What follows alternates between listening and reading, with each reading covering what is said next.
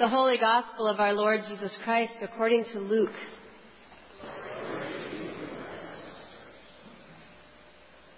Now Jesus was teaching in one of the synagogues on the Sabbath. And just then there appeared a woman with a spirit that had crippled her for 18 years. She was bent over and was quite unable to stand up straight. When Jesus saw her, he called her over and said, "Woman, you are set free from your ailment." When he laid his hands on her, immediately she stood up straight and began praising God. But the leader of the synagogue, indignant because Jesus had cured on the Sabbath, kept saying to the crowd, "There are 6 days on which work ought to be done. Come on those days and be cured, and not on the Sabbath day." But the Lord answered him and said, "You hypocrites! Does not each of you on the Sabbath untie his ox or his donkey from the manger and lead it away to give it water? And ought not this woman, a daughter of Abraham, whom Satan bound for 18 long years, be set free from this bondage on the Sabbath day?" When he had said this, all his opponents were put to shame, and the entire crowd was rejoicing at all the wonderful things that he was doing. The Gospel of the Lord.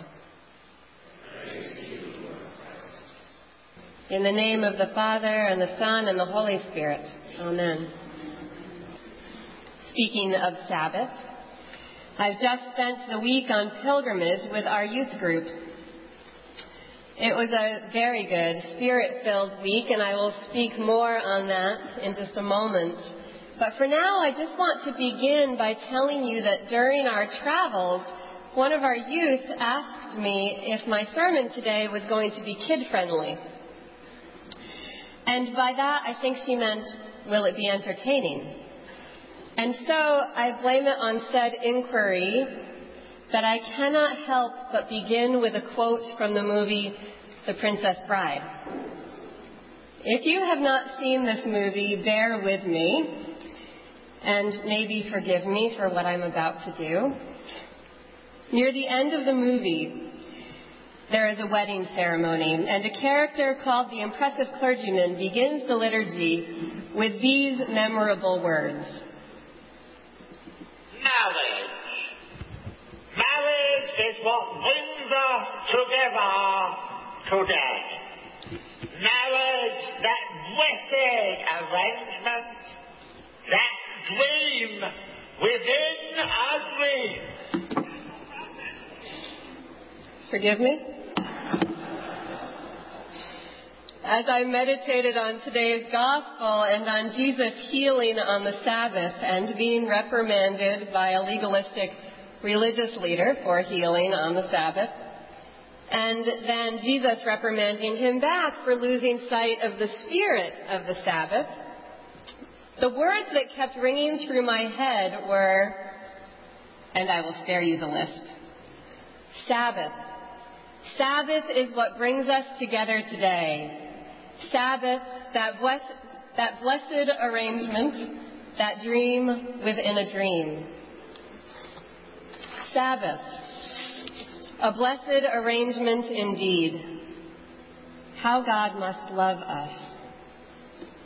We were created to live this life with the gift of free will, a gift that is both beautiful and very difficult to manage. And so we work hard. We suffer. We get overwhelmed.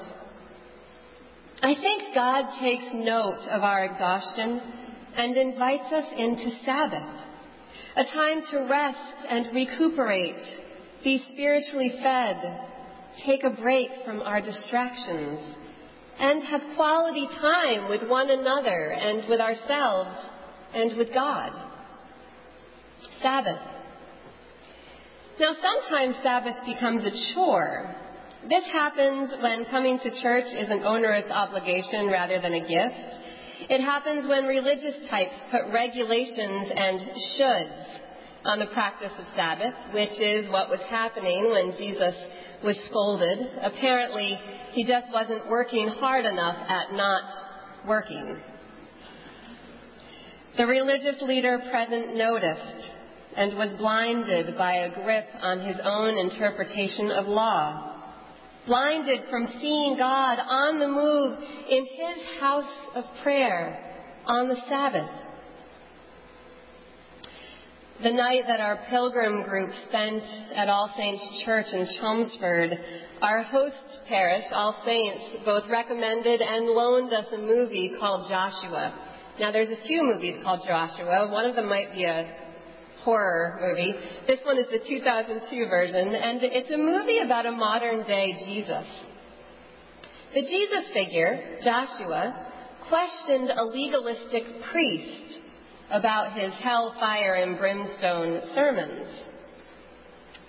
And then Joshua and the priest got into a bit of an argument about what exactly the Bible was. The priest said something about the Bible being a law book, a way to know and avoid the wrath of God. And then Joshua said, no, it's a love letter. How does the basic message of God's love for us get so lost, particularly in religious institutions? I think we lose sight of love and we lose sight of God because we seek our survival in a very difficult life. We seek our survival in distractions instead of in Sabbath. A preoccupation with the law is a distraction. A focus on divine wrath is a distraction. Addictions are distractions. Often our engagement with screens and electronics are a distraction. Shopping, hoarding, overscheduling, overcommitting, overeating, overexercising, overdieting, over-Facebooking, over-tweeting. Name your favorite. Distractions. And these distractions abound in our society. Avoiding them is countercultural. Sabbath, therefore, is countercultural. We have to be really intentional to engage it. Sabbath is a time for awareness and openness to God's presence. If the Holy Spirit is on the move in and through us, I might not notice while binge watching movie clips on YouTube.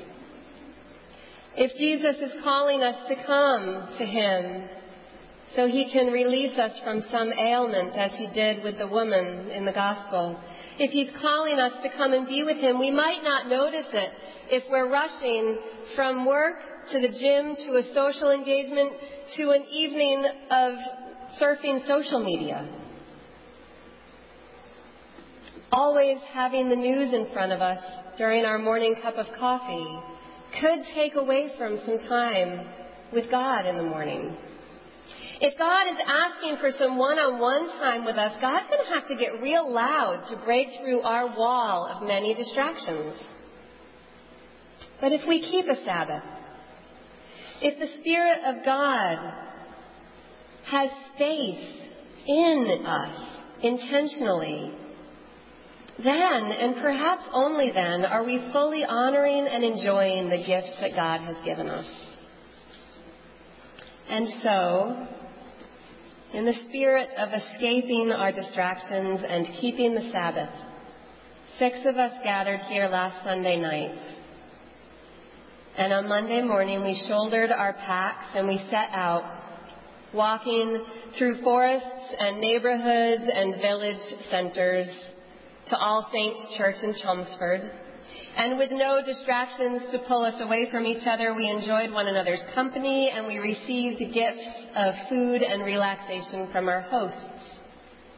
The next day we walked to Lowell, where we were welcomed as pilgrims in residence at St. Anne's Church. On Wednesday and Thursday, some groups of people in Lowell who are doing good and holy work let us work alongside them, cooking and farming, serving food, doing chores, and listening to the stories of the people who we met along the way. On Sabbath, from email and Facebook and my normal workload as a priest and a parent, I was able to experience God through a plethora of gifts along the way. There was laughter and extensive time outdoors. Each day was structured around prayer, eating, walking, and working together in community. Each evening ended with the prayer of Compline from our Book of Common Prayer and with singing. And perhaps most of all, there was a chance to learn and to experience Christ through my fellow travelers. I am not sure that 14 through 17-year-olds are often given the credit they deserve for being vessels of Christ. And while I mean many 14 through 17-year-olds, included in that is today's first reading reader, Griffin, and our acolyte, Libby. My fellow travelers are fun-loving, service-minded people of God's abounding love and grace. And with them, I experienced genuine Sabbath, undistracted quality time with God in community. Now, Sabbath doesn't have to be a long walk to Lowell. Doesn't have to be pilgrimage. Doesn't even have to be on a Sunday. Sabbath can be any time, any place, any moment that we set aside to say no to our distractions and yes to God. May we all find a way to Sabbath. May we all find solitude at times and companionship at other times. May we know God through the people we meet and the people that we travel with. May we hear Jesus calling us. May we choose to turn toward the beautiful gift of time and space with God. Sabbath. Hopefully it's what brings us together today. Sabbath, that blessed arrangement, that dream within a dream. Amen.